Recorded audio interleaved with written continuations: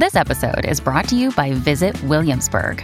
In Williamsburg, Virginia, there's never too much of a good thing. Whether you're a foodie, a golfer, a history buff, a shopaholic, an outdoor enthusiast, or a thrill seeker, you'll find what you came for here and more. So ask yourself, what is it you want? Discover Williamsburg and plan your trip at visitwilliamsburg.com. Hey, it's Ryan Reynolds, and I'm here with Keith, co-star of my upcoming film, If, only in theaters May 17th. Do you want to tell people the big news? All right, I'll do it. Sign up now and you'll get unlimited for $15 a month and 6 months of Paramount Plus Essential Plan on us. MintMobile.com/switch. Upfront payment of $45 equivalent to $15 per month. Unlimited over 40 gigabytes per month. Face lower speeds. Videos at 480p. Active Mint customers by 531.24 get 6 months of Paramount Plus Essential Plan. Auto renews after 6 months. Offer ends May 31st, 2024. Separate Paramount Plus registration required. Terms and conditions apply if rated PG. When you need mealtime inspiration, it's worth shopping Kroger, where you'll find over 30,000 mouth-watering choices that excite your inner foodie. And no matter what tasty choice you make, you'll enjoy our everyday low prices, plus extra ways to save, like digital coupons worth over $600 each week. You can also save up to $1 off per gallon at the pump with fuel points. More savings and more inspiring flavors make shopping Kroger worth it every time. Kroger, fresh for everyone. Fuel restrictions apply. Welcome to the New Books Network.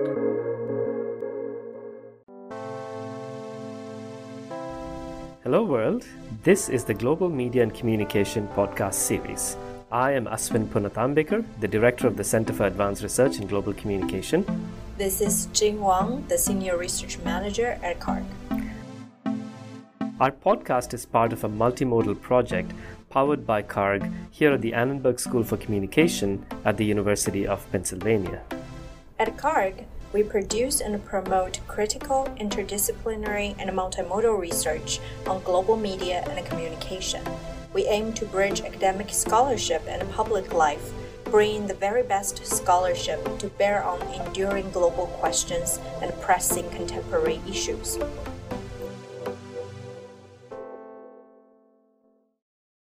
Hello and welcome to the Global Media and Communication podcast series. My name is Yuval Katz and I'm a postdoctoral fellow at the Center for Advanced Research in Global Communication at the University of Pennsylvania. I am delighted to have Professor Herman Wasserman from the University of Cape Town with us today. His book, The Ethics of Engagement, Media, Conflict and Democracy in Africa, was published in 2021 by Oxford University Press. Hello, Professor Wasserman, and welcome to the show. Just to start us off, can you please introduce yourself to our listeners? Hello, and thank you very much for this invitation. It's good to be here. My name is Herman Wasserman. I am Professor of Media Studies at the University of Cape Town in South Africa. All right, thank you. So let's just dive into the book. As a way of introduction, can you tell us a little bit about the history of this book? You've written a lot about media and social movements in Africa in the past. How would you situate this book within the trajectory of your work? Yes, I think this book, for me, brings together different strands of my research. On the one hand, as you've mentioned, media and social movements, media and activism, issues around conflict, but also issues around media ethics and normative frameworks. So the book, I think, wants to take media and conflict and media and social movements in on the continent as a starting point to make broader arguments around media ethical frameworks and its appropriateness for the African context. Its immediate, I think, impetus was a project that I was involved with, Media, Conflict and Democracy project in transitional democracies or new democracies that was led by Katrien Woltmer. This book does not draw so much on that specific empirical data, but it draws on some of the arguments and some of the debates that we've had in that project. So that was really the stimulus also for this book. And then I tried to build on that. Can you tell us a little bit more about that project? So what did you do in that project? What data were you collecting? And how that created the impetus to write this book? Yeah, so that book or that project with Katrien Woltmer and colleagues was an international project that investigated the role of media in conflicts that accompany and follow transitions from authoritarian rule to more democratic forms of government. And we looked at 4 countries: Egypt, Kenya, South Africa. These are sort of African countries, and then also Serbia as a European example. And so this was a sort of a large comparative project. And that again also built on previous research that I have done with Katrine around issues of new democracies and transitions, and how media helps shape those transitions, but also in turn are shaped themselves by those democratic transitions. Okay. Really interesting. Thank you. So the book is written in a very specific historical moment and context, the fast democratization of many nations in sub-Saharan Africa in the 1990s and the relapse of some of these nations into authoritarianism in subsequent years. Can you speak a little bit about this particular context, or put differently, why was it crucial for you to write about the triad of democratization, conflict, and media in Africa at this particular moment? Of course, I think, there are constantly different moments upon which one could concentrate. And I think at this point, what I wanted to look at and wanted to maybe emphasize is the fact that democratization on the continent often takes sort of the shape of ebbs and flows. So it was really a way of also of writing against the notion of a teleological idea of democracy, that you have authoritarianism. Then there is this sort of liberal awakening, this third wave of democracy that occurred across the continent and elsewhere. And then, miraculously, democracy arrives. We often hear that discourse in South Africa. We often speak about the miracle of 1994, for instance, that there wasn't a civil war, etc. And that idea of authoritarianism that fits onto a neat line and a teleological line is something that I wanted to problematize. And so that's partly the reason why I also looked at these sort of lapses back into authoritarianism or authoritarian tendencies in the African context. I think, of course, that what we saw in the African context was in some ways maybe a harbinger for what then occurred more recently elsewhere in the world. I think we see elsewhere in the world also sort of more returns to more authoritarian discourses, more populist politics. And I don't want to necessarily draw too straight a line between these different contexts.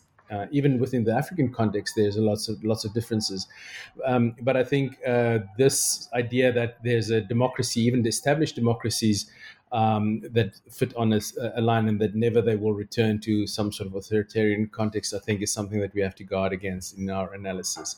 So it's a long answer, I think, but I mean, that's why I wanted to focus on this specific moment.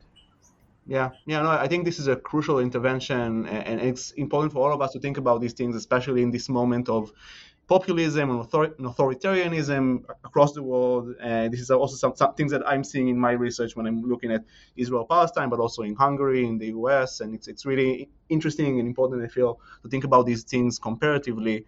And I think this kind of moves us very naturally to the next questions, that your book focuses on English-speaking sub-Saharan African nations, and not individual nations in the continent like South Africa or Kenya, which you've written on extensively. And why did you choose this regional framework? Or why is this regional framework helpful or useful? As you mentioned throughout the book, one of the challenges with many projects discussing politics in Africa is the fear of kind of reinforcing the stereotype of the miserable, violent continent, and which is the way it is often seen in the eyes of Western news consumers. And I'm wondering, don't you feel like that you might run the risk of playing into this stereotype by losing the nuance of the politics of a single nation? What kind of strategies do you employ to push back on these stereotypes of Africa throughout the book?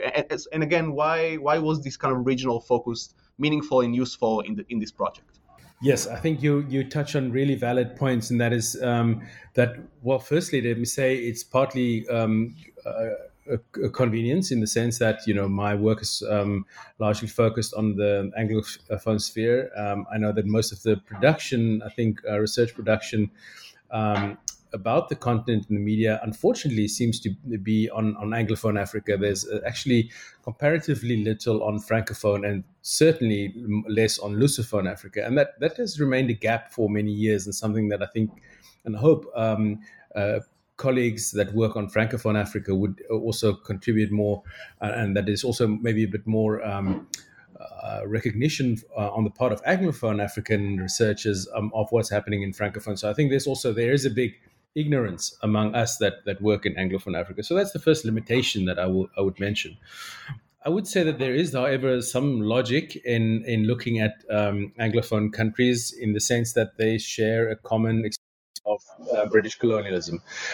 And so that legacy of British colonialism has also shaped the legacy of the media and often their ethical and normative frameworks that have often been drawn from those contexts.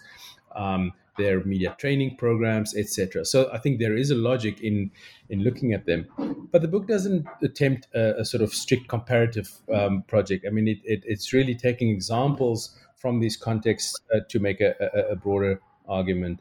But you're completely right that there is the danger of saying, this is representative, or creating the impression that this is representative, which was not what I wanted to do. And there is certainly the need for more nuance and to always make the point that Africa is a huge continent with many differences, many different countries, different media systems, etc. Yeah.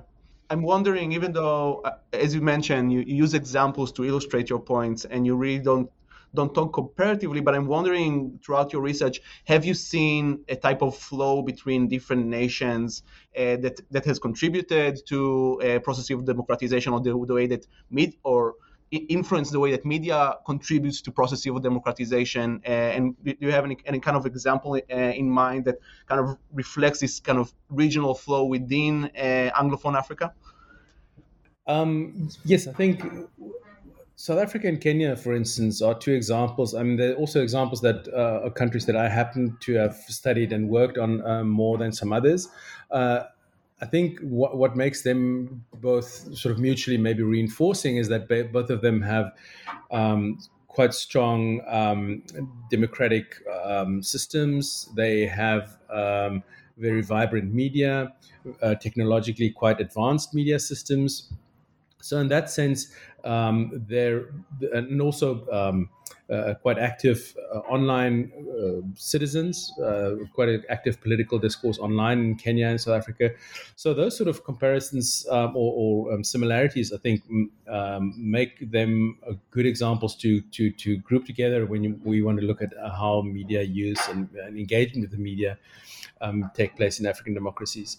There are, of course, then other countries like Zimbabwe, which is very close to South Africa, geographically speaking, and within the southern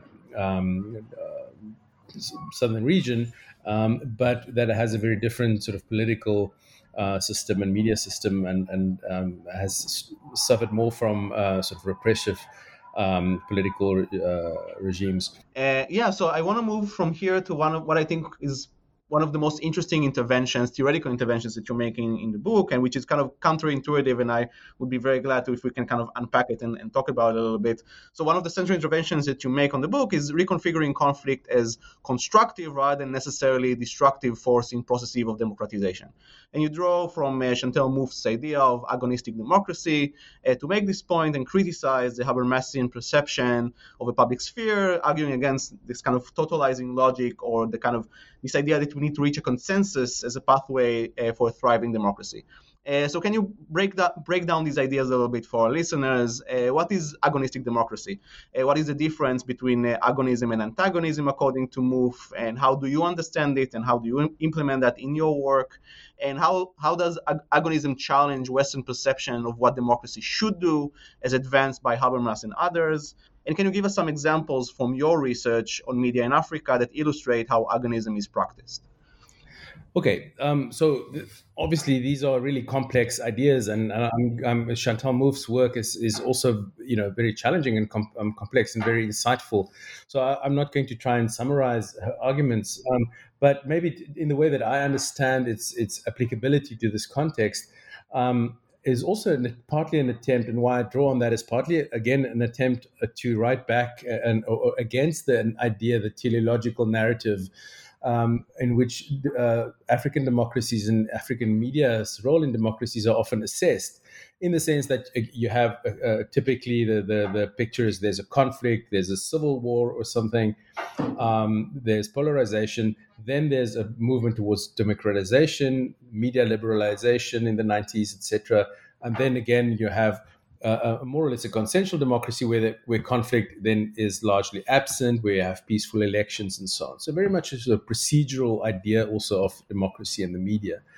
Whereas I think Chantal Mouffe's work helps us to understand conflict as something that is always inherently there, in that you, of course, can have violent conflicts that nobody wants and that we would try to avoid.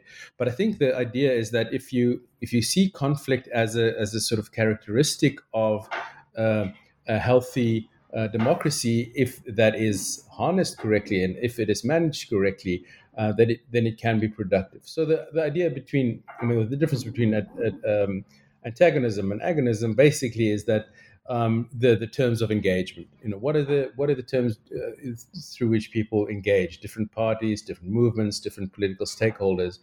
One is, the idea of antagonism, where people engage as enemies, right? So they try to really destroy each other. It's a zero-sum game. It's I win or you win. Whereas the idea of agonism is more of an adversarial one, where people have strong differences of opinion, also mediated through journalism and other forms of media, but that there is also a focus on how people can try and solve that, how those conflicts can lead to outcomes that are hopefully mutually acceptable.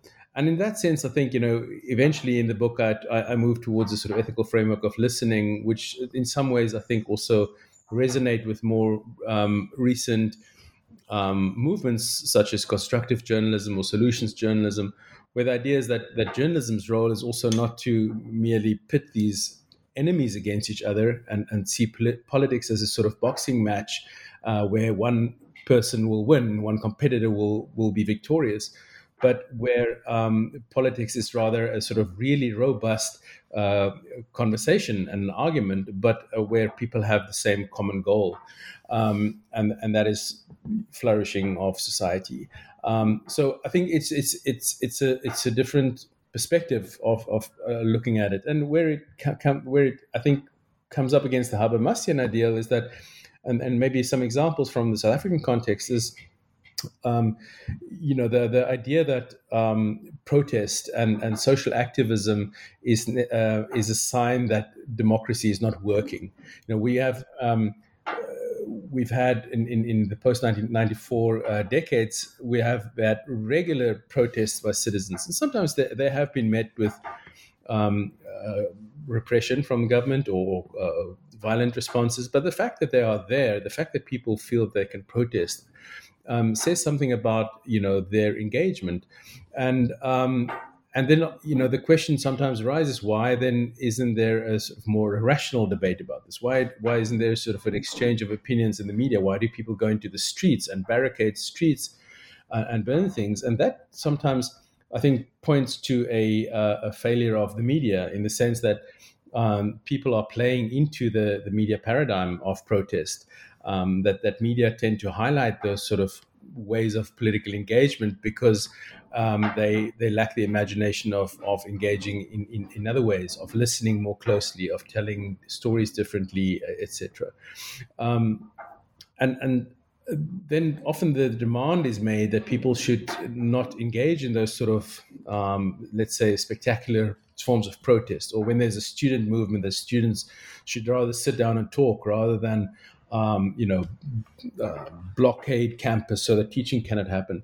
The point is that I think that all those sort of arguments come from a Habermasian idea of rationality as the cornerstone of democracy, whereas I think people like Susan Bickford and others that I mentioned in my work on listening have actually told us that, or taught us that, when people feel strongly about something, they get emotional. And emotions are valid ways of engaging politically. In fact, they are often signs that people are really invested in a political project when they get emotional, when they protest, when they when they shout and when they scream and when they block roads, and we should try and use that as a trigger to engage with people and to listen to people, and for the media to try and imagine what the solutions might be to the problem, rather than again pitting this as two camps in a sort of boxing match, and that only one of them can win. So, I mean, again, it's a way, I think, of trying to write back to that idea also of that normative vision of African democracies, also often as, there's a conflict, then there's a political process, a rational process, elections, multi-party democracy, and then there's peace.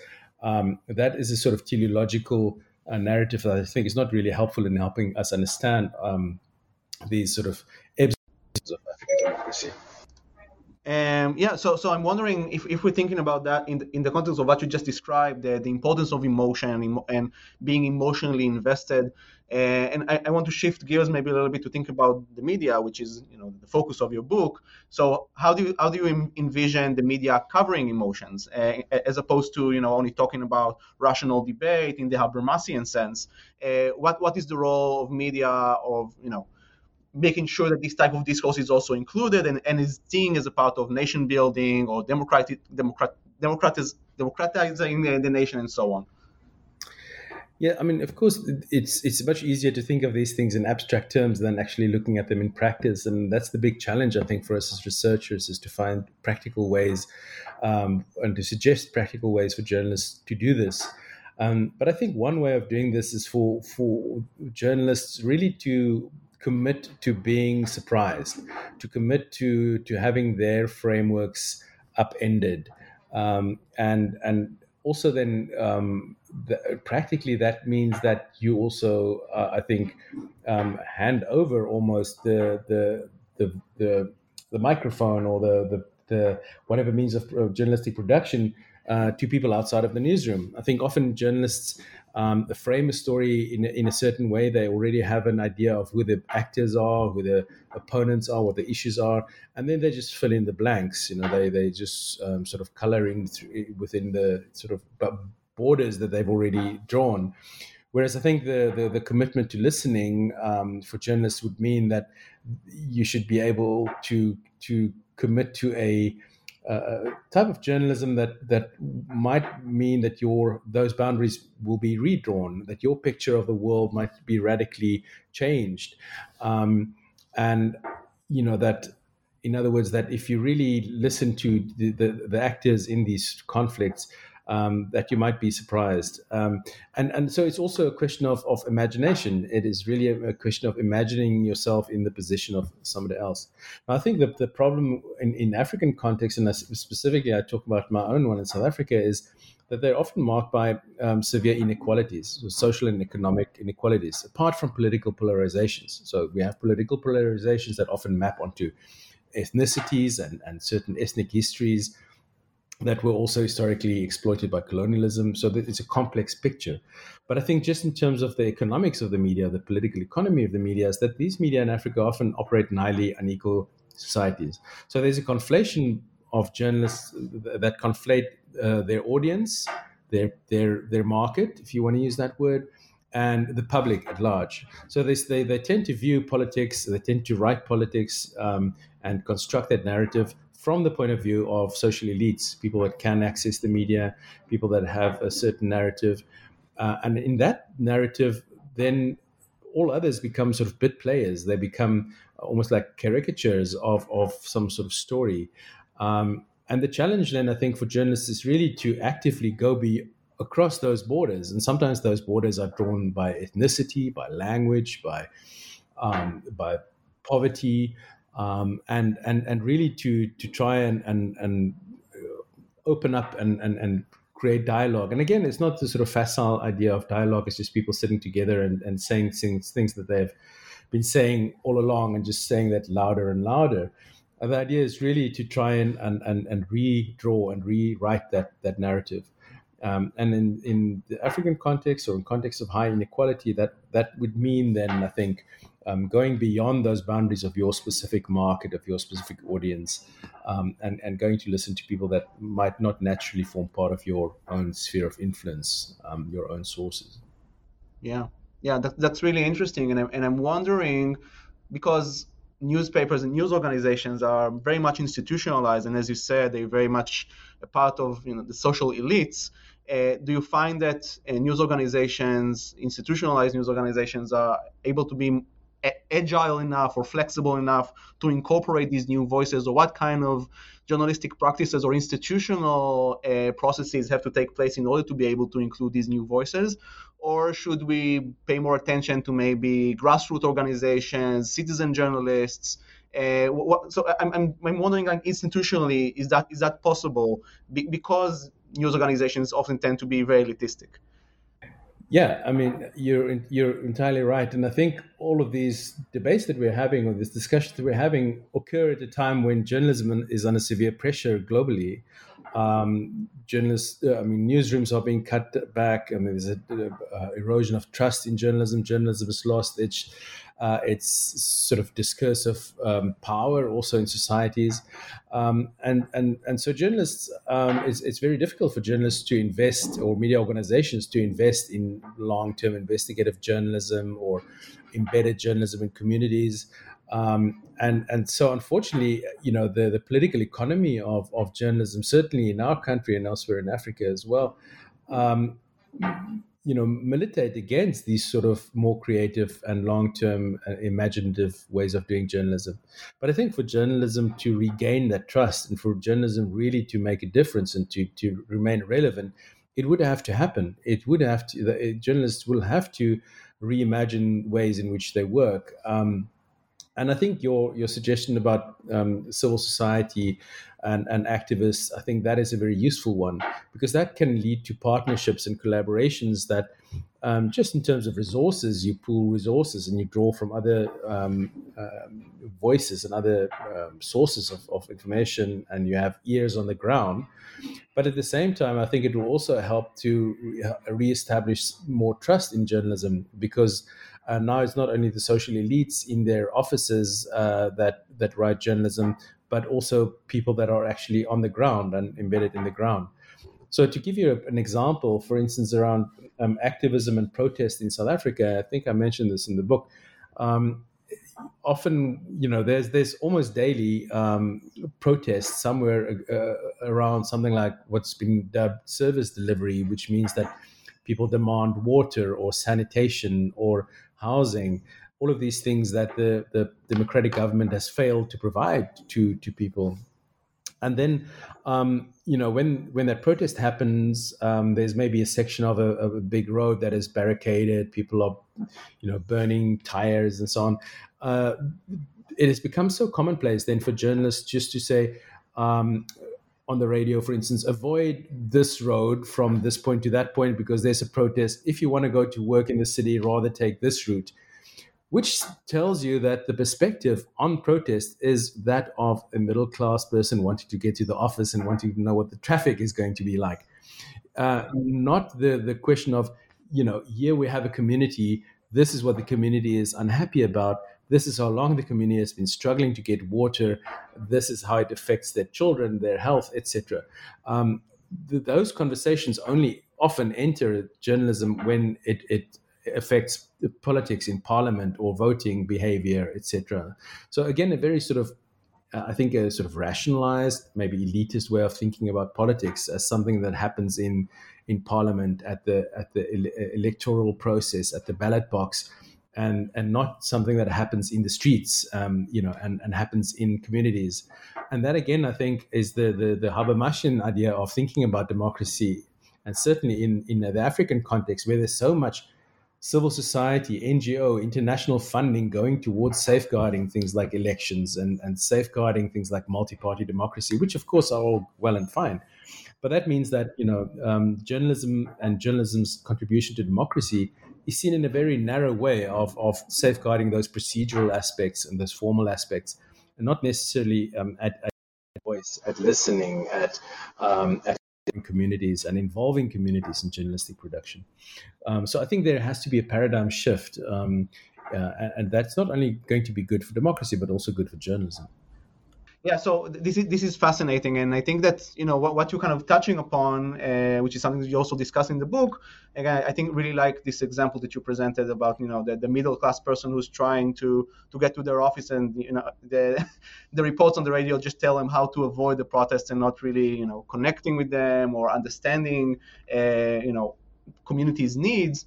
So if we do have journalists who are invested in talking about these things, that kind of disrupts what we often see as the ideals of journalistic professionalism, right? So this sense of trying to be objective.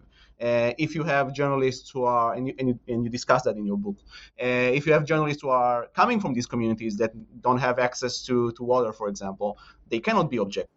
So can you talk a little bit about these values, which are very often kind of Western values of what journalism should be, and how what you see in your research kind of disrupts that or challenges that? Right.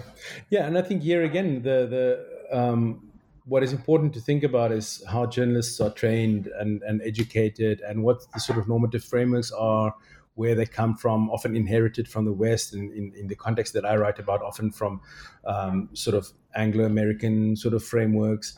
And in those frameworks, I think something like objectivity, neutrality, balance, professionalism, that those sort of values are often prized and reiterated.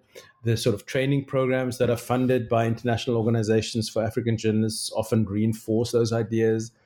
And so the idea of being emotionally invested, of being angry about things, about those are sort of values that are not necessarily often associated with journalism. So that's the one thing I think that gives us sort of sometimes a sort of almost like cold view of what's happening in communities. It's a sort of very distant, objective way, which again I think feeds into that idea of there are different stakeholders battling it out in a boxing ring.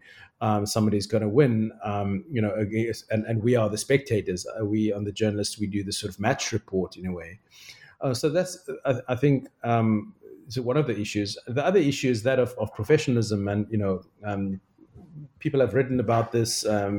People like Bobby Zelizer at your school, for instance, and others have written about the idea of the problem with professionalism as reinforcing a gap between social elites and communities. And I think that sort of gap is even more pronounced in highly unequal settings like South Africa and other places on the continent, where journalists are form part of a social elite, trained in a certain way, having a certain lifestyle, maybe certain political agendas, and that maybe struggle, even if they want to. And this is not that they are necessarily want to be aloof or distance, but this struggle to imagine themselves in the feet, in the shoes of other people.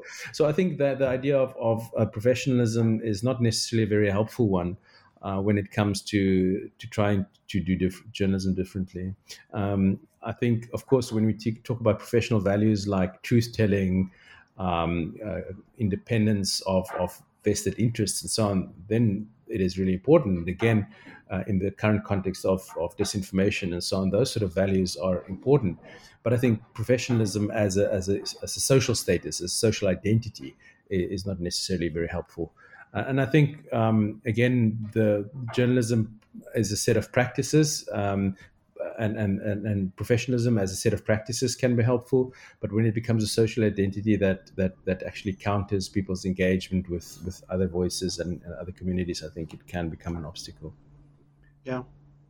So I think this lends us very naturally into, I think, and you kind of mentioned that already in our conversation, this idea of listening and being more attuned to what the public needs and being more connected with local communities. So can you kind of break this down for us and maybe give us some examples of what that looks like? What does it mean for a journalist to listen to a community, to be more connected, to be more relevant, and to serve a community? I mean, there are some examples, and some of these examples that I mentioned in the book go back to maybe some of the traditions of even something like public journalism and civic journalism in the US. Those ideas of town hall meetings where people come and speak and listen. And that certainly is one sort of listening practice where journalists can call meetings and just go and listen to what communities have to say. But I think those are sort of often maybe difficult to arrange, not always necessarily successful. Sometimes it works, sometimes it doesn't. I think what is probably going to be more helpful is, again, if we go back to this idea of collaboration, of journalism as a set of collaborative practices, where journalists see themselves as curators, maybe as change makers, as facilitators, but not necessarily as the only voices. And that idea of giving voice to the voiceless, I think, is sometimes it might be well intentioned, but it again can reinforce that idea of we are the ones that are in a position. We journalists are in a position to give voice to others. People have voice. The poor have voice. Marginalized have voice. The question is, does somebody listen to them? Are these voices being heard? And in that sense, I think it's going to take a sort of imaginative. It's going to need an imaginative turn on the part of journalists to say that we are not able. We are limited in the way that we are maybe positioned socially, that the way that the resources that we have, and that we have to collaborate with others, and that we have to bring in activists, collaborate maybe with social movements and civil society. And that doesn't mean that they should be uncritical. I mean, I think they need to be, they still need to interrogate critically what these activists and these movements are doing. But as a way of getting more stories and more voices and more narratives into this sort of agonistic sphere, I think it would need breaking down those walls, those sort of walls between journalists' offices, big media institutions, and what's happening on the ground in communities and in local struggles.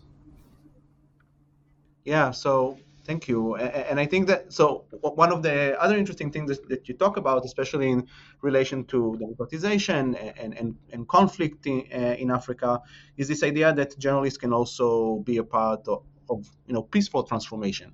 And you use this really interesting term of the sacredness of life as kind of a central ethical value that journalists should promote in order to promote peace. Can you explain a little bit what that means and unpack what sacredness of life means and how it is being practiced by journalists, or how it should be integrated into their professional practice?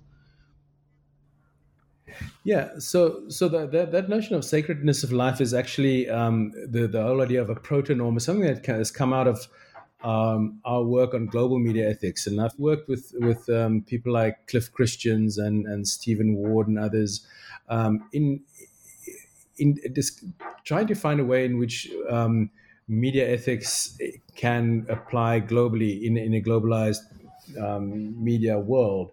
And so what the idea, and I think the idea of sacredness of life as a proto-norm is actually Cliff Christians' idea.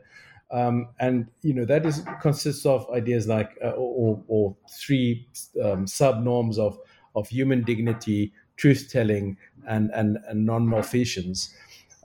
So those are sort of values I think that we could say are universally true. I mean that in most cultures, most contexts, people value life, and I think if those are the sort of central ideas, so something like human dignity, for instance, if that is a central ethical norm for journalists, it would mean thinking about how to treat people with that dignity, to give them the opportunity to speak, to listen to them, to also put those struggles of the poor, for instance, on the agenda, to think about what the huge social inequality and poverty in countries such as South Africa does to people's human dignity, and that drives your journalistic practice. So as an ethical norm, I think the idea of sacredness of life, and also that also then consists of something like truth-telling, I think those ideas can drive journalism in a way that really contributes to social change in ways that maybe is a bit more dynamic, is a bit more open-ended, more participatory than the idea of a sort of really rational, almost sometimes a stenography of what happens in societies that is not really that invested and committed to people's sort of everyday lives and their human dignity. So I think that's where that idea comes from, and I'm trying to think about, in my work, how that idea, what that means, what that looks like in a country such as South Africa and other countries on the continent that where so many people are really poor and marginalized and on the fringes, on the margins of society, and often out of earshot of journalists. So if you think about something like sacredness of life or human dignity, it would really mean for journalists to take people seriously that might not otherwise be heard and might not otherwise form part of media discourses, media narratives. Thank you. This is really interesting, really important, and I'm wondering if we can. So our conversation so far has been very theoretical, I feel, and really fascinating. And I'm trying to think a little bit more in kind of practical terms. So if we're thinking about journalists who want to do that work, who want to be more connected to communities and talk about impoverished communities and support them and so on, do you think that this is something that should happen kind of bottom up? So it means that we need to, journalists should be invested in these things and just go to these communities, or is that something that should happen institutionally? So editors should dictate specific rules or should change the norms institutionally within news organizations. So I'm wondering if that's kind of a top-down process or a bottom-up process or both. What do you think? That's a good question. And again, I mean, I think you're completely right in the sense that these ideas are easier to think about in abstraction. And then when you think about that in practical terms, it often becomes very challenging, and especially when there's limited resources.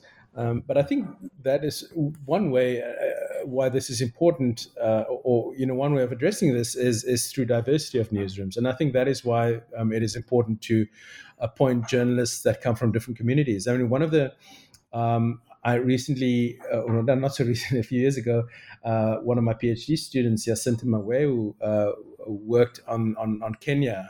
And she's Kenyan, and she looked at the role that ethnicity, for instance, played in newsrooms, and how ethnicity often frames stories that that journalists would only report on their, what happens in their own communities. And you can say the same thing about race, for instance, in the South African context, why it is important for newsrooms to be transformed. And you can say the same about language and religion and so on. So I think once a newsroom is made up of people that have different perspectives and different backgrounds and different experiences, that already, I think, is a huge step towards, hopefully enabling journalists to listen better. So that's the thing. I think it's sort of top-down thing that can happen and that should happen.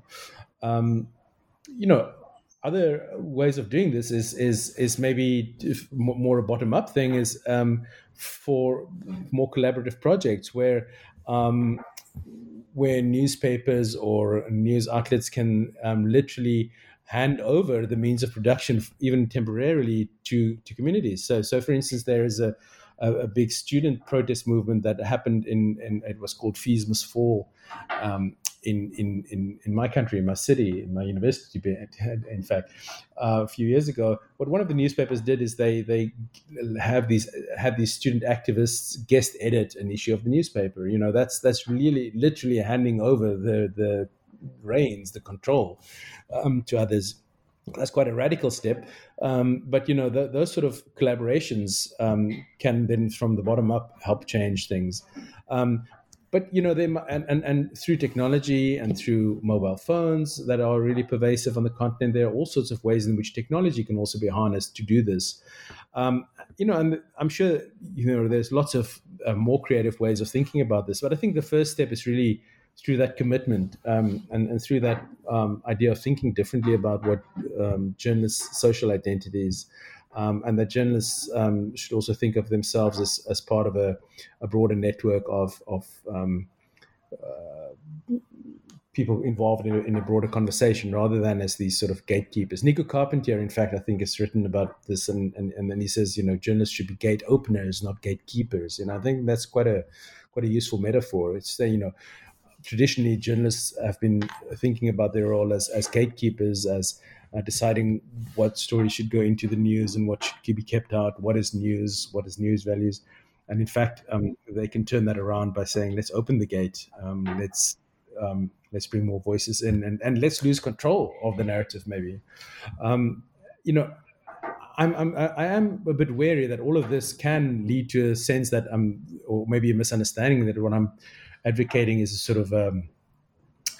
sort of journalism that's not critical, or that's not does not play that monitorial watchdog role, and that's not what I mean at all. In fact, I think it's quite the opposite.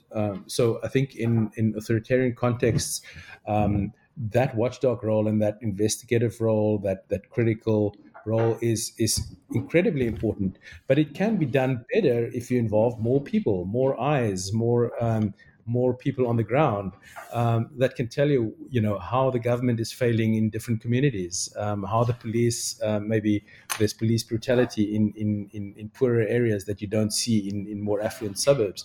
So these sort of practices can, in fact, I think, strengthen that watchdog role, can in fact broaden that monitorial outlook. So it's not a argument for a sort of soft touch, sort of touchy-feely type of journalism. In fact, I think quite the opposite. Yeah. No, I really love this idea of thinking about journalists as gate openers rather than gatekeepers, and being like a more inclusive. I'm wondering, and this is kind of partially because of the type of work that I do. We talk about media, and we usually in our conversation here we talked about journalism and the news media. And I'm wondering if in your work and in the African context, you're aware of other media forms like television dramas or autobiographical books or fan communities on social media, or any other types of media forms that can also help drive forward processes of democratization and peace in conflicted communities. Have you encountered any, or have you spent some time thinking about other media forms as well? Oh, yeah, definitely. And I think here again, journalism, I see journalism as a set of practices and a set of values that it can be shared much more widely than just professional journalists in inverted commas, journalists that make a living out of journalism. And again, other colleagues have written about this more extensively than I have. But for instance, in Kenya, there's this a big community of Twitter users. They even use the hashtag KOT, Kenyans on Twitter. There's an interesting case that I'm not going to go into in too much detail now, but years ago when CNN reported on a visit of Barack Obama to Kenya, and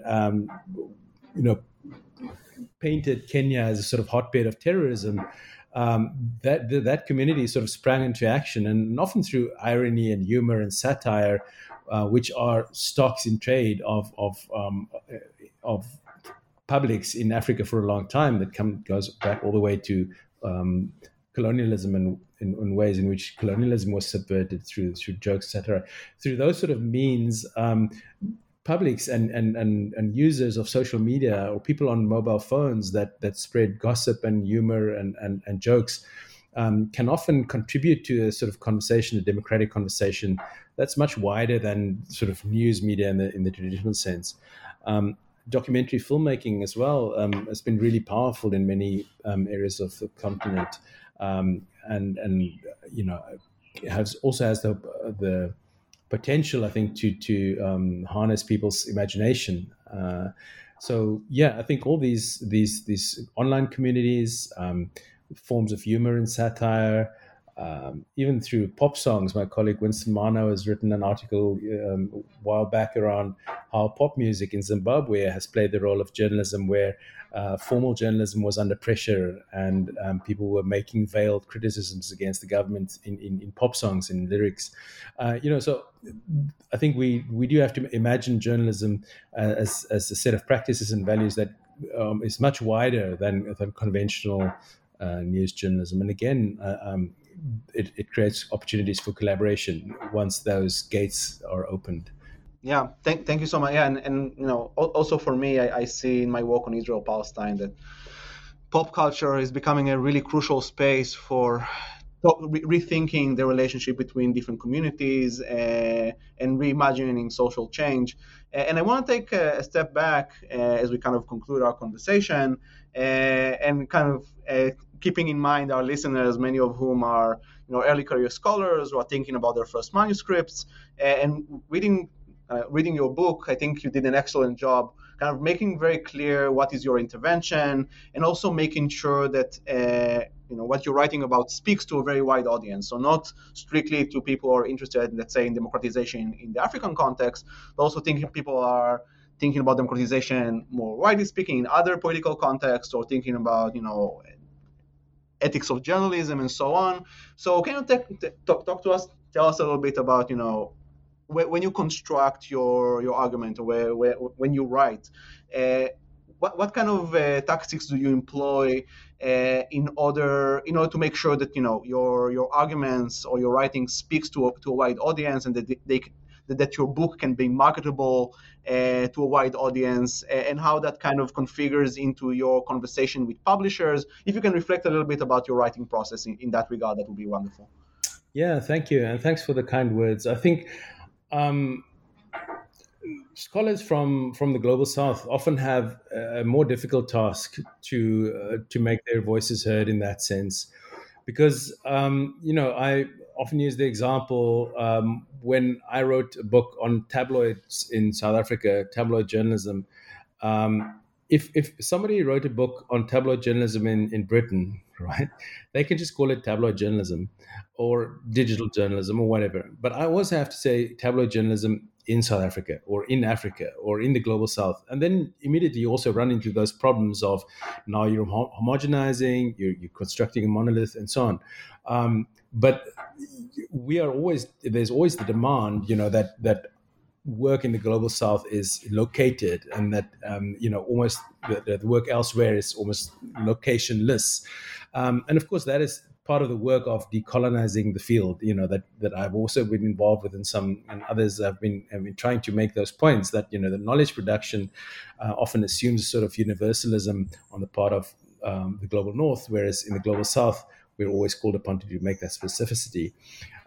So partly I think one of the things that I try to do in my writing, and I think that you have alluded to, and hopefully that's been successful, is that using specific contexts to enter broader debates. So for me, the situation in South Africa and Kenya are, in this book, for instance, are entry points into broader discussions around media and democracy that hopefully will also resonate with other contexts where media are operating in context of populism or authoritarianism and so on, without necessarily claiming again to be universally applicable, but that you enter a broader conversation. And I think the same with ethics and so on, that there's a danger, I think, for scholars in the global south to become so parochial and so focused on their own context that it remains only relevant or only reread by scholars that are already interested in those specific contexts. And it doesn't really speak back to the broader narratives and theories in the field.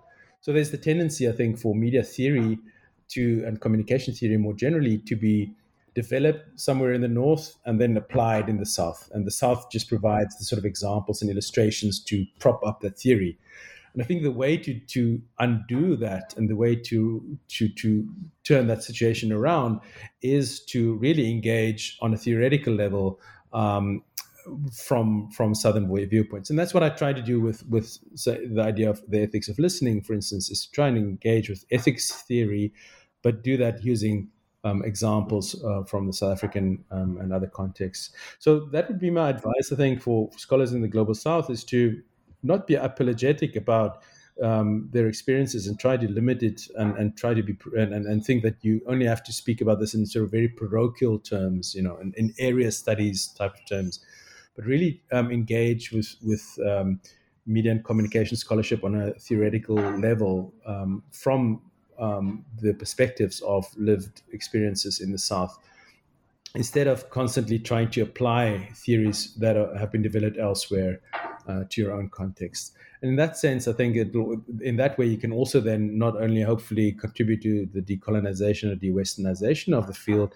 but you can also position your research in a way that is then that resonates with debates elsewhere, and that hopefully will be of interest to people, even if they're not interested in your specific geographical context in the first instance. This is wonderful, and I mean, I think you almost kind of state kind of the mission statement that we have here in CARG to think about media and communication beyond the global north. And I really love your idea of talking from the south and almost not being apologetic to create this conversation and kind of create your own intervention and not always adhere to these kind of veteran theories like the public sphere by Habermas that are kind of imposed on other contexts in the global south.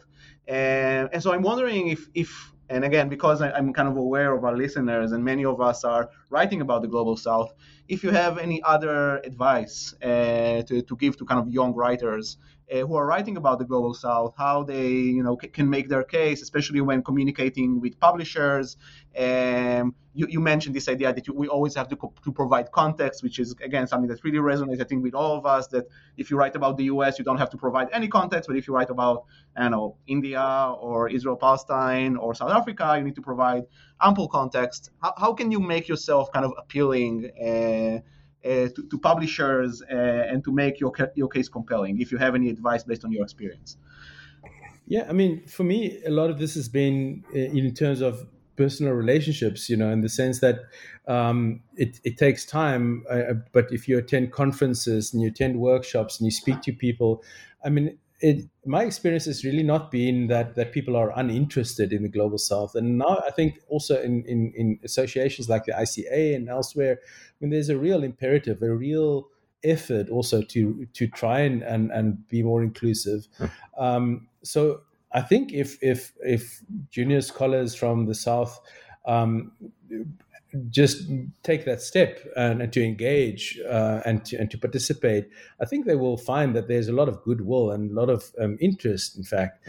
So my suggestion would be really to try and participate where you can, and start small. Start by offering to write a book review, for a journal, and then have your readership in mind. And so maybe there is a book on media in Africa, for instance, and you want to write a review of that for journalism studies or whatever other major journal.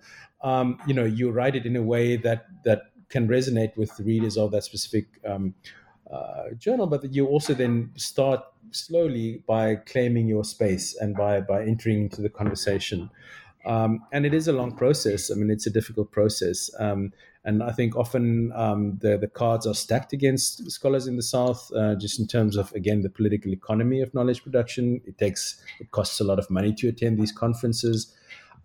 It's difficult, often just the practicalities of obtaining visas, all of these things that, often scholars in the global north never have to think about, a visa to attend a conference.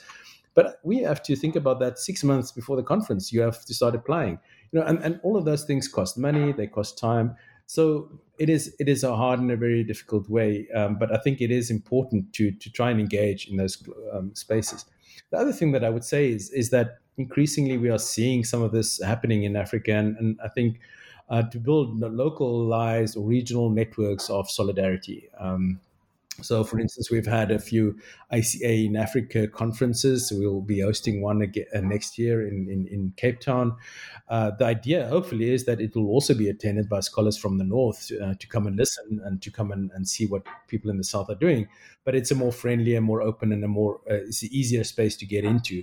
So I would encourage also junior scholars in local contexts in their own countries, maybe in their own regions, to start building those sort of networks, building communities, supporting each other, and in that way building a critical mass that can help engage global scholarship. But it's really important, I think, and it's not only important for scholars from the global south, and that's the point that I'm always trying to make.